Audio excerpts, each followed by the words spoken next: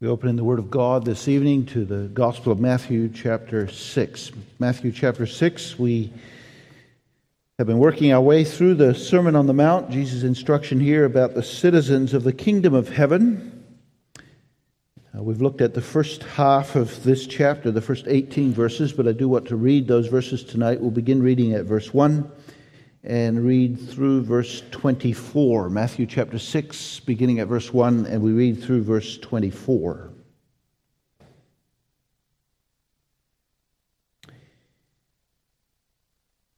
Take heed that ye do not your alms, and Jesus means they are not just your giving, but your gifts or your acts of kindness. Take heed that ye do not your alms before men to be seen of men.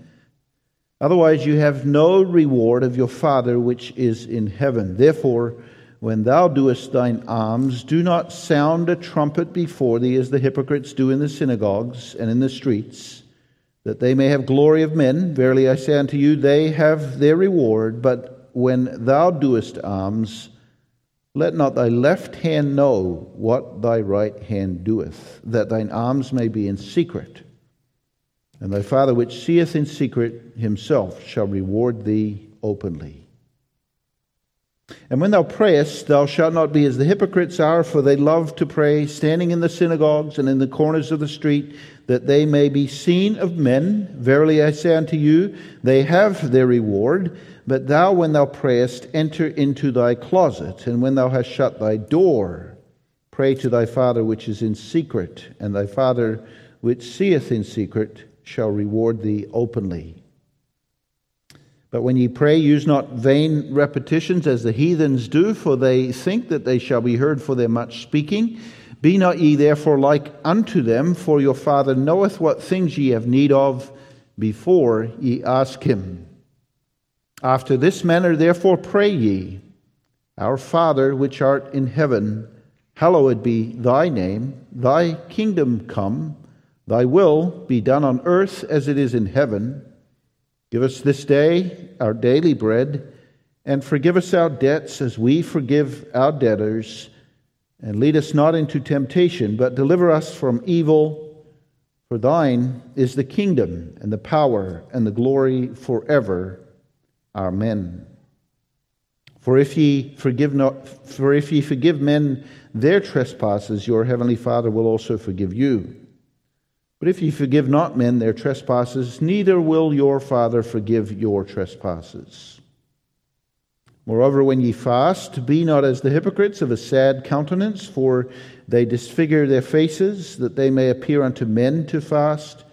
Verily I say unto you that they have their reward. But thou, when thou fastest, anoint thine head and wash thy face, that thou appear not unto men to fast, but unto thy Father which is in secret, and thy Father which seeth in secret shall reward thee openly. And then from verse 19 through 24 is the text for the sermon this evening. Lay not up for yourselves treasures upon earth, where moth and rust doth corrupt, and where thieves break through and steal. But lay up for yourselves treasures in heaven, where neither moth nor rust doth corrupt, and where thieves do not break through nor steal. For where your treasure is, there will your heart be also. The light of the body is the eye. If therefore thine eye be single, thy whole body shall be full of light. But if thine eye be evil or unhealthy, thy whole body shall be full of darkness. If therefore the light that is in thee be darkness, how great is that darkness? No man can serve two masters, for either he will hate the one and love the other, or else he will hold to the one and despise the other. Ye cannot serve God and mammon.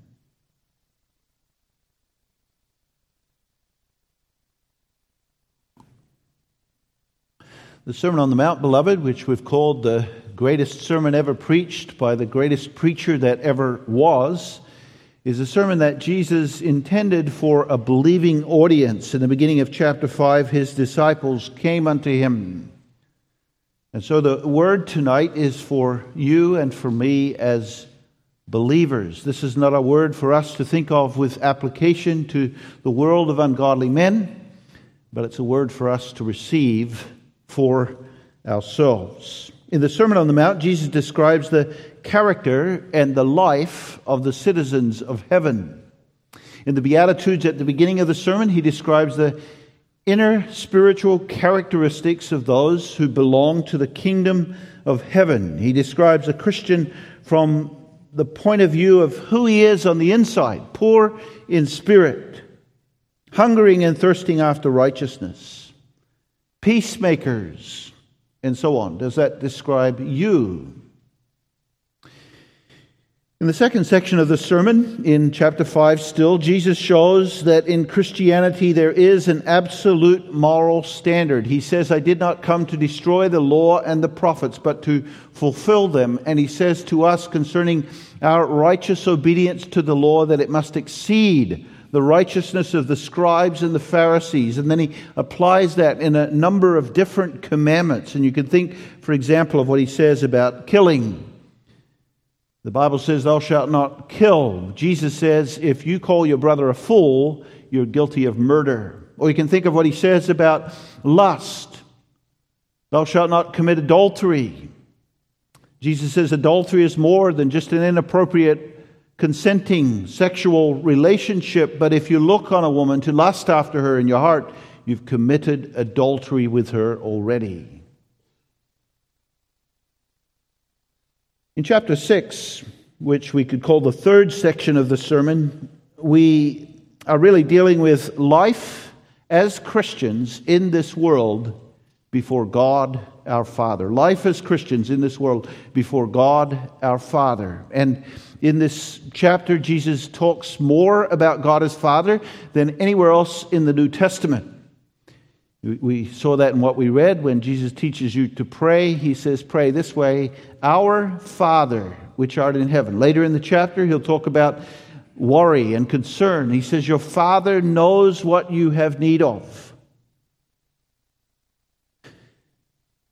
And so, life in this world as Christians before God, our Father. Chapter 6 can be divided nicely into two sections. The first section having to do with what we could call our life of worship. The second section, our secular life. So in our life of worship, we looked in the first verses of this chapter at three different things: almsgiving, prayer, and fasting, religious exercises. How do you live before God? How do you live genuinely before God? Not to be seen of men and to seek praise of men, but in sincerity. Now, from verse 19 to the end of the chapter, we are talking still about our life as Christians before God, but we're talking about that from a worldly or secular point of view. We live in this world. How do we live in a material world before God, our Father? And that's really what Jesus is pointing to in the last half of the chapter. And in the text for this evening, Jesus, as it were, sets down a governing principle for all of our living. He's going to talk about work. He's going to talk about wealth. He's going to talk about worry. And at the beginning of that, he says, lay not up for yourself treasures on earth, but lay up for yourselves treasures in heaven. That should be the governing principle of all our life in this material world, in work, in the pursuit of wealth, and in worry about material things. This is not only something for all of our life to be governed by, but it's something for all of us to hear, something that applies to all of us. And I say that because it's not only for the wealthy, but also for those with not much. And we'll see that in the sermon. But also, it's not only for the adults, but also the children, or not only for the working man who wants to be established or work towards retirement, but also for the young people who are in a transition in their life. What am I going to do with my life? Lay not up for yourselves treasures on earth, but lay up for yourselves treasures in heaven.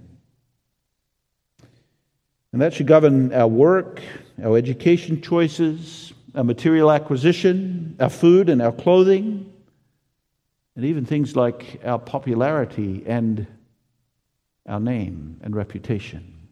So let's consider tonight your heart and your treasure. Those are two things that Jesus talks about in these verses. We want to notice first the connection between heart and treasure, then second the command that Jesus gives here, and then third the reasons that Jesus adds. Verse 21 is the key verse here tonight. And if we understand verse 21, we really understand everything that Jesus says here. So Jesus says in verse 21, it's a profound proverb, we could call it. Where your treasure is, there will your heart be also. And there's a connection here between treasure and heart. What is treasure?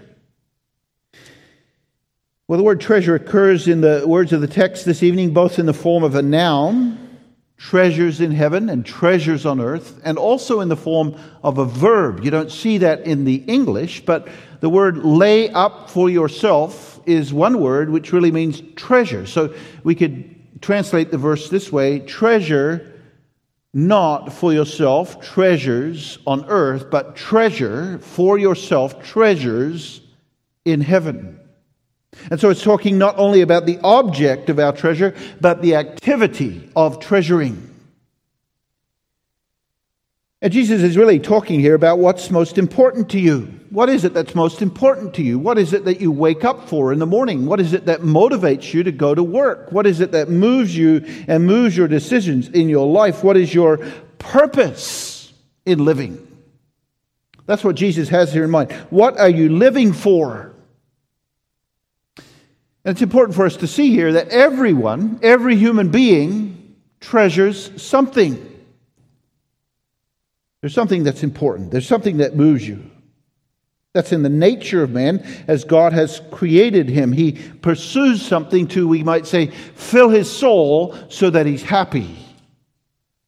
That's in the nature of man as created. Think about these things. God created man a religious creature. That is, man knows that there's something outside of himself that's greater than himself, and he will pursue that thing, and he will worship that thing.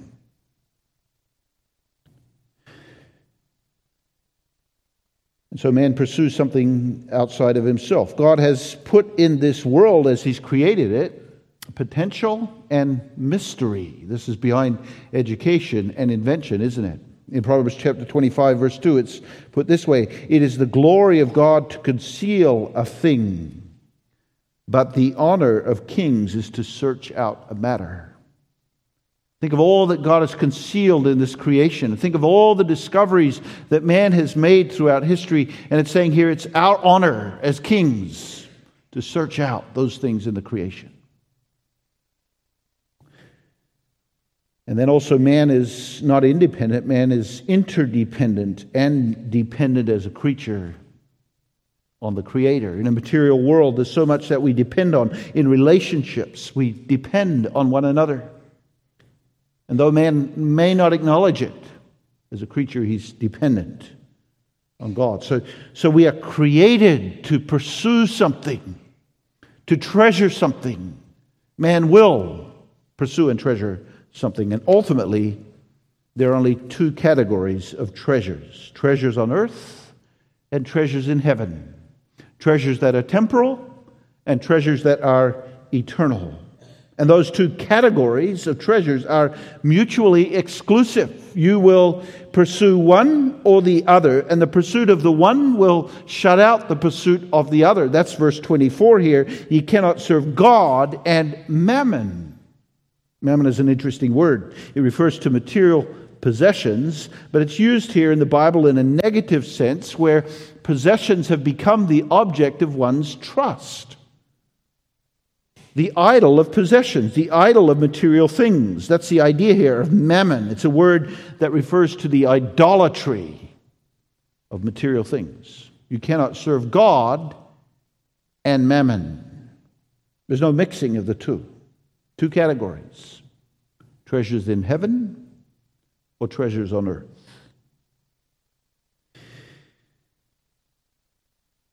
Where your treasure is, there will your heart be also.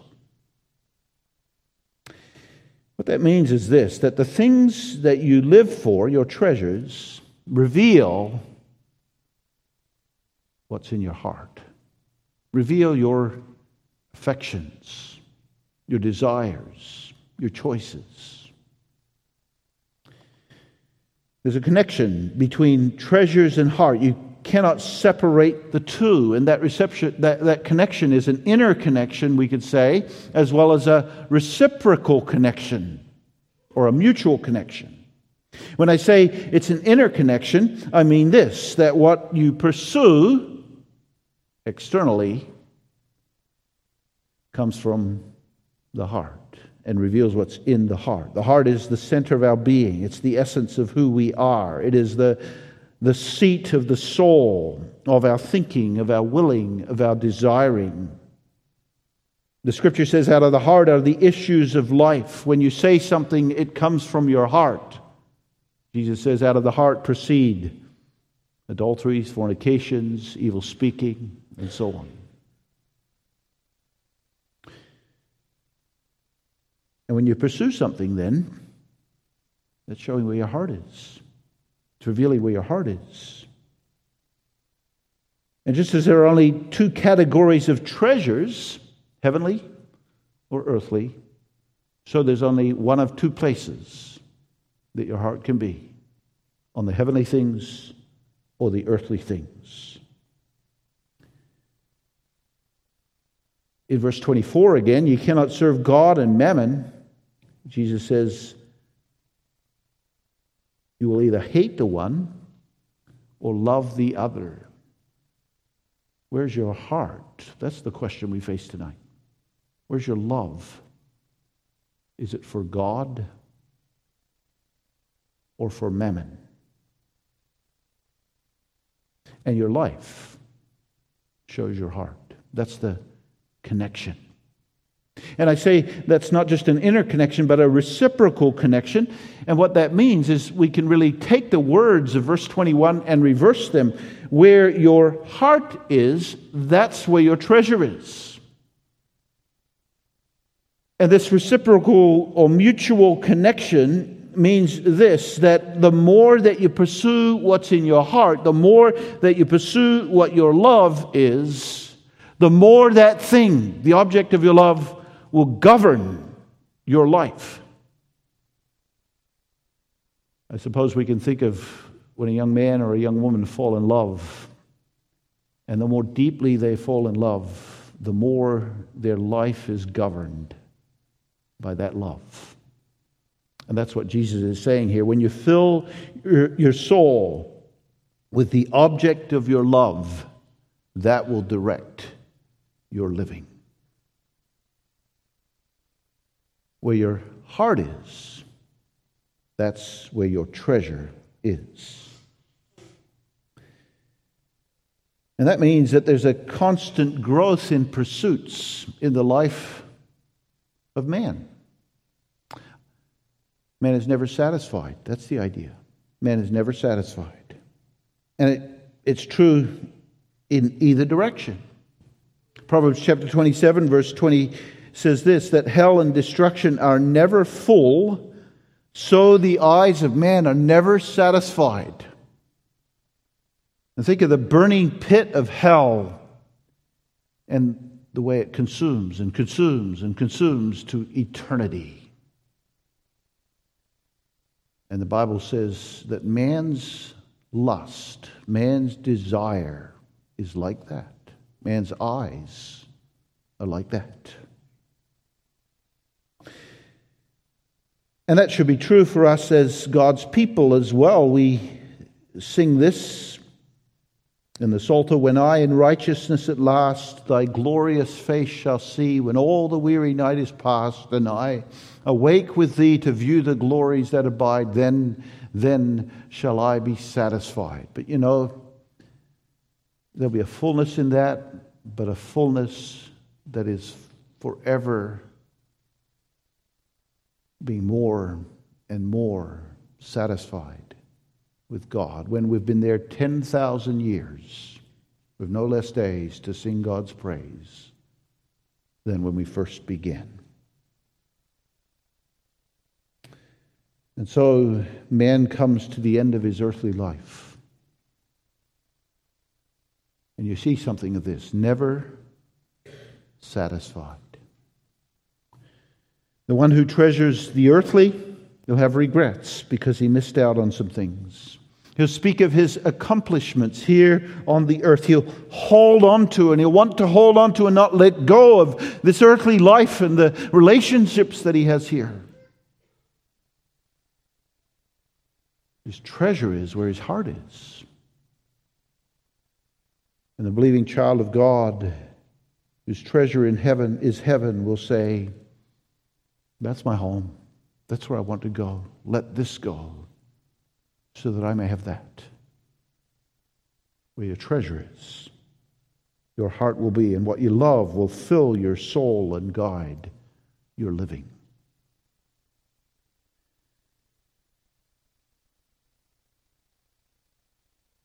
So the commands. Jesus gives here both a negative and a positive command. Lay not up for yourself, or treasure not for yourself treasures on earth, but treasure for yourself treasures in heaven. And the best way to understand what the command of Jesus is here is to understand what these treasures are. What are these earthly treasures? And what are these heavenly treasures? And from the context and what follows here in this chapter, especially too when we look at the Gospel of Luke and the parallel passage there, the first thing that Jesus has in mind here are earthly possessions, mammon, things that money can buy, or even money itself. And you see that at the end of the chapter too, as Jesus goes on here in his instruction, he's talking about food and clothing. And he's talking about the pursuit of those and worry about those things. You're concerned. You're taking thought about tomorrow and what you'll eat and what you'll drink. Earthly things. And you see from that identification of what these earthly treasures are, that this is a word for believers. It is a word for us. We're citizens of the kingdom of heaven. Heaven is our home. And yet as we live here on the earth, we find that these are our concerns, and these are the things that we pursue, and these are the things that we're worried about, and these are the things that we're working for. And so this exhortation from Jesus comes to us as a draw towards riches and possessions. Always something better that you want. Always an angst in your soul about your financial situation. And the problem here is not the amount of wealth. Jesus is not saying here that it's wrong for us to be wealthy or to have possessions. The problem here is in the heart of man. You may have a wealthy man who seeks the things of heaven. And you may have a poor man who wants the things of this earth, and that's what he lives for. Not a question of wealth, but where's your heart? Where's your heart? Our nature is more, never satisfied. I want those new clothes. I want that good food. I want that new car. If I could just get that. And then there's something else.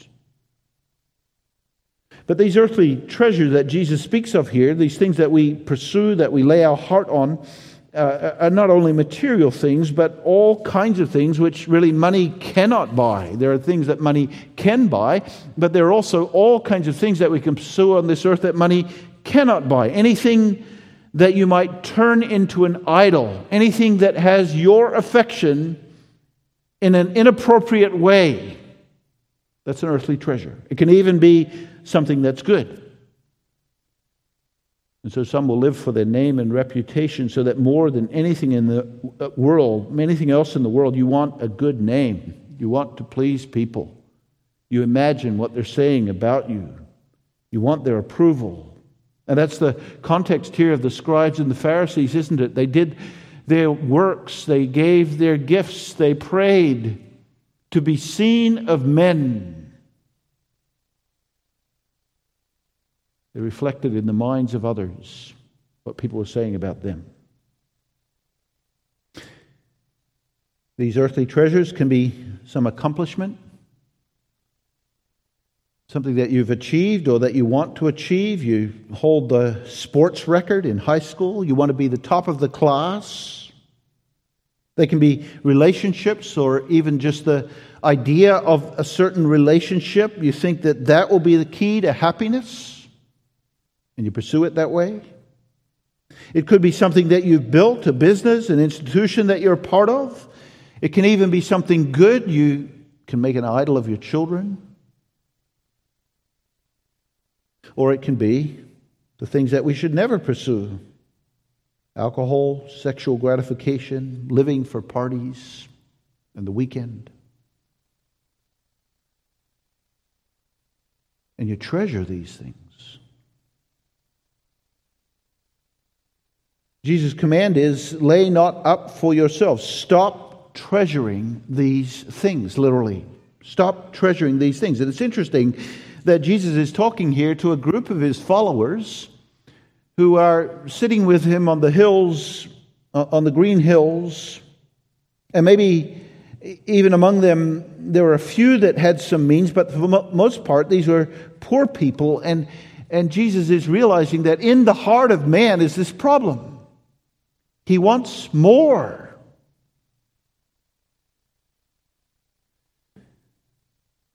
We all pursue something. We all live for something. Where's your heart? Is it on these earthly treasures? The other command of Jesus, the positive, is lay up for yourself treasures in heaven, or treasure the treasures of heaven. What are those heavenly treasures? I've divided these into three categories, and as we think about these, we need to be asking our question, are these the things that are important to me? Is this what I live for?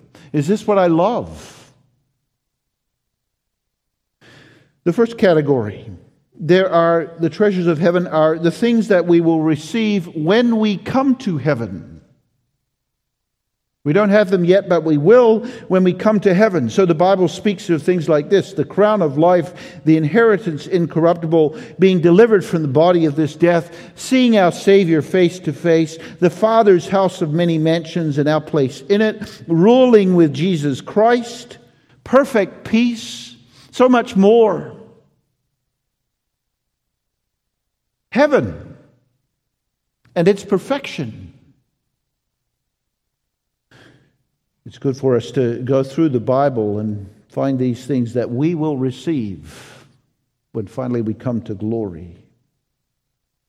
And they're all related to what Jesus is talking about here. Is this the pursuit of your life? Philippians chapter 3. This was the pursuit of Paul's life. This is a rather lengthy section. I'm just going to read 3 verses here.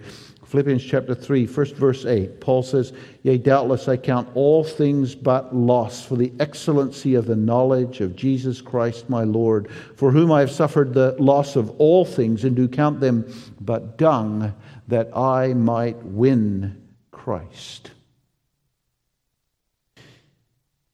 And then verse 11, "If by any means I might attain unto the resurrection of the dead." And verse 13, "Brethren, I count not myself to have apprehended, but this one thing I do, forgetting those things which are behind, and reaching forth unto those things which are before, I press toward the mark for the prize of the high calling of God in Christ Jesus." Paul is thinking about heaven. He's thinking about what he will receive. He's thinking about the final reward, the prize, and he's saying nothing else matters.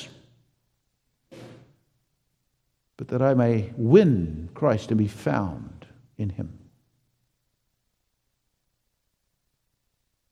Is that the direction and the affection of your life? So first, they are the things that we will receive when finally we come to heaven. But then second, these heavenly treasures are the things that we have already now that will last to heaven, that we'll continue to have in our possession as we go through death and the grave and into heaven. And now you can think of, especially this, the blessings that are ours in Jesus Christ and in our salvation. The gift of the Holy Spirit in regeneration. Our standing with God in our justification. We have peace with God through our Lord Jesus Christ. Our holiness and our sanctification, in which we have a new life of Jesus Christ and we hate sin and we live in repentance. Our preservation. He that's begun a good work in you will perform it till the day of Jesus Christ. The Holy Spirit will never be taken from you. We have these things, and we will continue to have them to eternity. But it's more than just those I'll say, doctrinal aspects of what our salvation is, what we sometimes call the Ordo Salutis. No, it's all the experience of the Christian life in this world. Think of the promises of Jesus. He says, peace I leave with you. He says, your prayers are going to be answered. Whatsoever you ask in my name, you will receive it. Think of the experience of the love of God in our hearts. Romans 5, verse 5. The love of God is shed abroad in our hearts by the Holy Spirit who is given unto us. Think of the joy and the contentment that's ours in the forgiveness of sins and the life that we have with Jesus Christ. These are the things that we experience. These are the things that we have in the present. Think of the power that we have by the grace of God in the face of temptation, so that there's no temptation that's taken us, but God won't provide a way of escape. Power in His grace. All things that we have now that we will have to eternity. And again, it's good to go through the Scriptures and write down these things and then ask yourself the question, do I treasure these? Is this why I live? Is this what I get up for in the morning? So there are the things that we will have. There are the things that we do have now that will last to eternity. And then third, the treasures of heaven are those things that God has given to us in the present that are necessary in this sinful world to direct us towards these heavenly treasures. What we call the means of grace. And now I refer to that not just in the narrow sense of the means of grace in the church, the sacraments and preaching, but all the means of grace that God has given to us in our life that are used by Him to direct us as signposts, as it were, on the pathway to heaven. He's given us prayer. Do you treasure it? He's given us the Scriptures to read. Do you treasure it? He's given us Christian homes and Christian friendships and godly spouses. Do you treasure those things? He's given us church and life in the body. Are these things that God has given to you that direct us towards heaven? Are these the things that you pursue? Laying up treasures in heaven. Let me give you a couple of biblical examples. Daniel in Babylon. He had a position of power. He had comfort and luxury. He had wealth. And what did Daniel do? Did it get to his head? No, for 70 years, he lived in prayer. He lived in the Scriptures. He read what he had in his possession somehow from Jeremiah, the scrolls. And he was able to determine the numbers of the years and the promises of God regarding the return to captivity. In Daniel chapter 9, he sought the good of the captives to return to Jerusalem, and he prayed to God a prayer of repentance. He set his heart on heavenly treasures. Or think of Moses in Egypt. He's described in Hebrews chapter 11 this way, that rather than enjoying the pleasures of sin for a season, he chose by his faith to suffer reproach with the people of God, and it was because he had his eye on the recompense of the reward. He was thinking about what he would receive. He was thinking about what he had that he would keep, and he was thinking about the means of grace. Those were his treasures. So what's your orientation? Remember Lot. He pitched his tent towards Sodom. The land was not able to bear the flocks of Lot and Abram. And Abram said to Lot, Lot, why don't you choose which part of the land you want? And Lot looked out and he saw the watered plains of Jordan towards Sodom. And he said, that's where I want to take my cattle. He was thinking of full stomachs for his cattle. He was thinking of wealth and its increase. And he pitched his tent towards Sodom. And we all know where he ended up. And we all know what happened to his children as he set his treasures on earthly things. Whereas Abraham, we're told in Hebrews 11, had his eye on the city that had foundations, whose builder and maker was God. And he remembered that he was a pilgrim and a stranger in the earth. Where's your heart? What's your affection? What's your orientation? But speaking of Hebrews 11 turns over to Hebrews chapter 12. And we have a great example in Jesus Christ for us to follow. Wherefore, seeing, this is Hebrews 12 verse 1, seeing we also are compassed about with so great a cloud of witnesses. This is those who live by faith with their eye on the promise, as pilgrims and strangers, and they were able to endure so much by faith. And it says, let us lay aside every weight and the sin which doth so easily beset us, and run with patience the race that is set before us, looking to Jesus, the author and finisher of our faith. So really we're seeking Him, aren't we? He's the treasure. He's the object of our affection. We look to Him. And He did this. For the joy that was set before Him, He endured the cross, despising the shame. Consider him that endured such contradiction of sinners against himself, lest ye be weary and faint in your minds. Are you walking with Him? Is He your all? Is that where your heart is? So that your heart is filled with Him, and that governs your life. What does your life say about where your heart is tonight?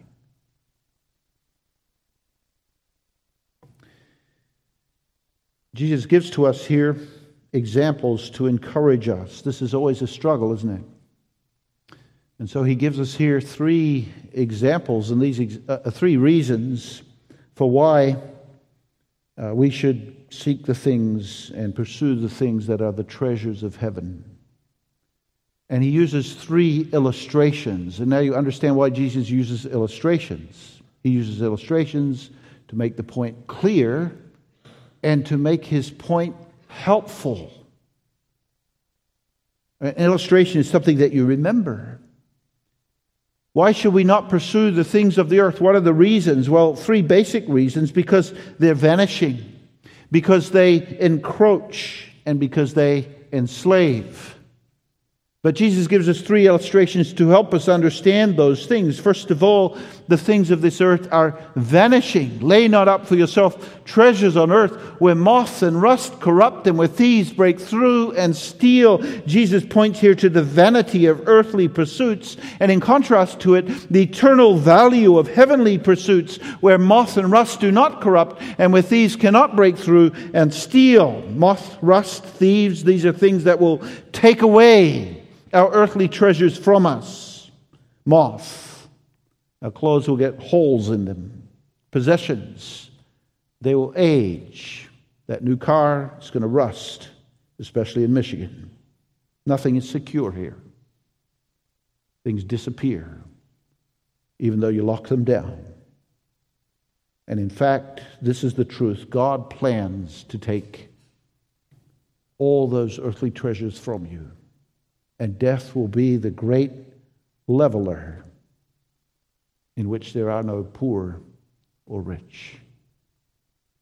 So Proverbs 23 verse 5 says, "Wilt thou set thine eyes upon that which is not vanity? For riches certainly make themselves wings. They fly away as an eagle toward heaven." A man has wealth one day, and it grows wings, and it's gone the next. And so 1 Timothy 6 says, "Trust not in uncertain riches, but in the living God." And of course, this is true not just of wealth and possessions, but your name, your achievements, whatever it is that you are pursuing here that's an earthly treasure. How foolish to set your heart on those things, to pursue those things. How helpful this illustration of Jesus. If you can lock it up, it's not going to last. If it can rust, it's not going to last. Don't set your heart on those things. Heavenly treasures, on the other hand, are untouchable. Nothing will ever happen to destroy them or to take them from you. They have forever value. And that begins, of course, with our salvation and all that's connected to it. Jesus says, "Labor not for the meat that perisheth, but for the meat that endureth to eternal life." Invest yourself in those things that have eternal value.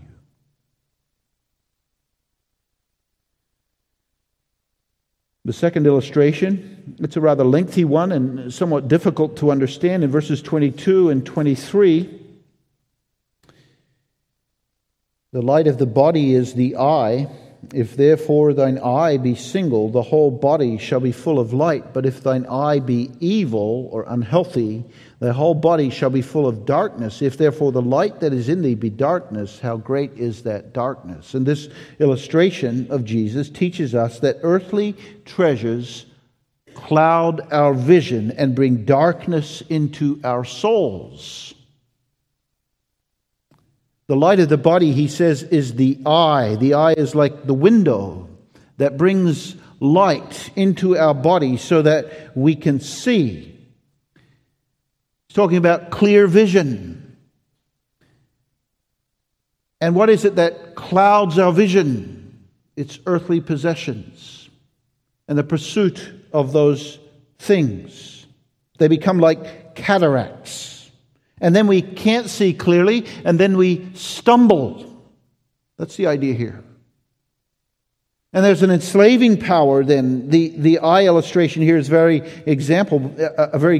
helpful example, because the eye not only brings light in, but the eye, in a sense, is a window to the soul. It's like verse 21, "Where your treasure is, there your heart will be also."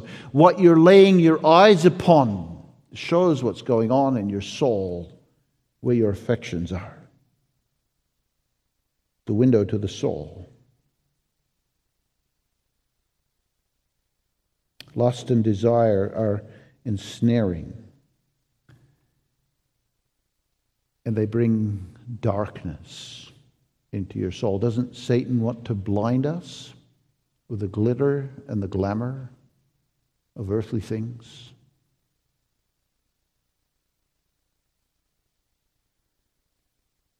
So earthly treasure clouds your vision and brings darkness into your soul. Don't pursue it. That's what Jesus is saying. And then the third reason, we've talked about this already, but verse 24, no man can serve two masters. Slaves. You're going to serve one or the other.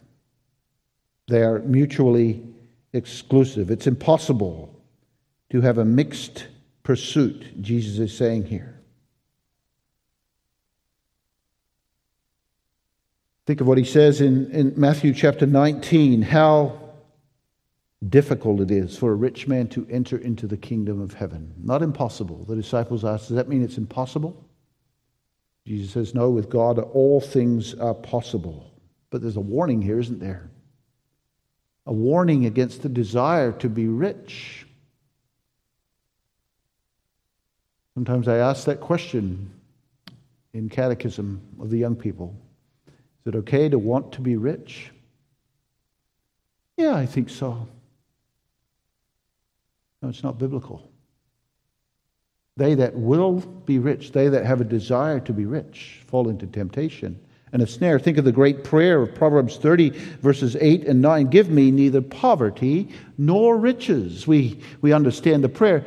Lord, I don't want to be poor. But what about the prayer? I don't want to be rich. Lest I be full and deny thee and say, who is the Lord? What's it done? It's ensnared the soul. You cannot serve God and mammon. And so the closing exhortation for verse 24, which really sums up what Jesus is teaching us here, is this: to love God. Love God. With all your heart, with all your mind, with all your soul, and with all your strength. He will hate the one and love the other. Where's your heart? What are you treasuring? Where your treasure is, that's where your heart is. Amen. Father, we're thankful for the Savior's helpful instruction. We realize the danger and the temptations. We pray that the Word may speak with power to our lives, so that where repentance is necessary, it comes, and that our affection and heart may be after the treasures of heaven, the Savior himself, and our love for thee. We pray it for Jesus' sake. Amen.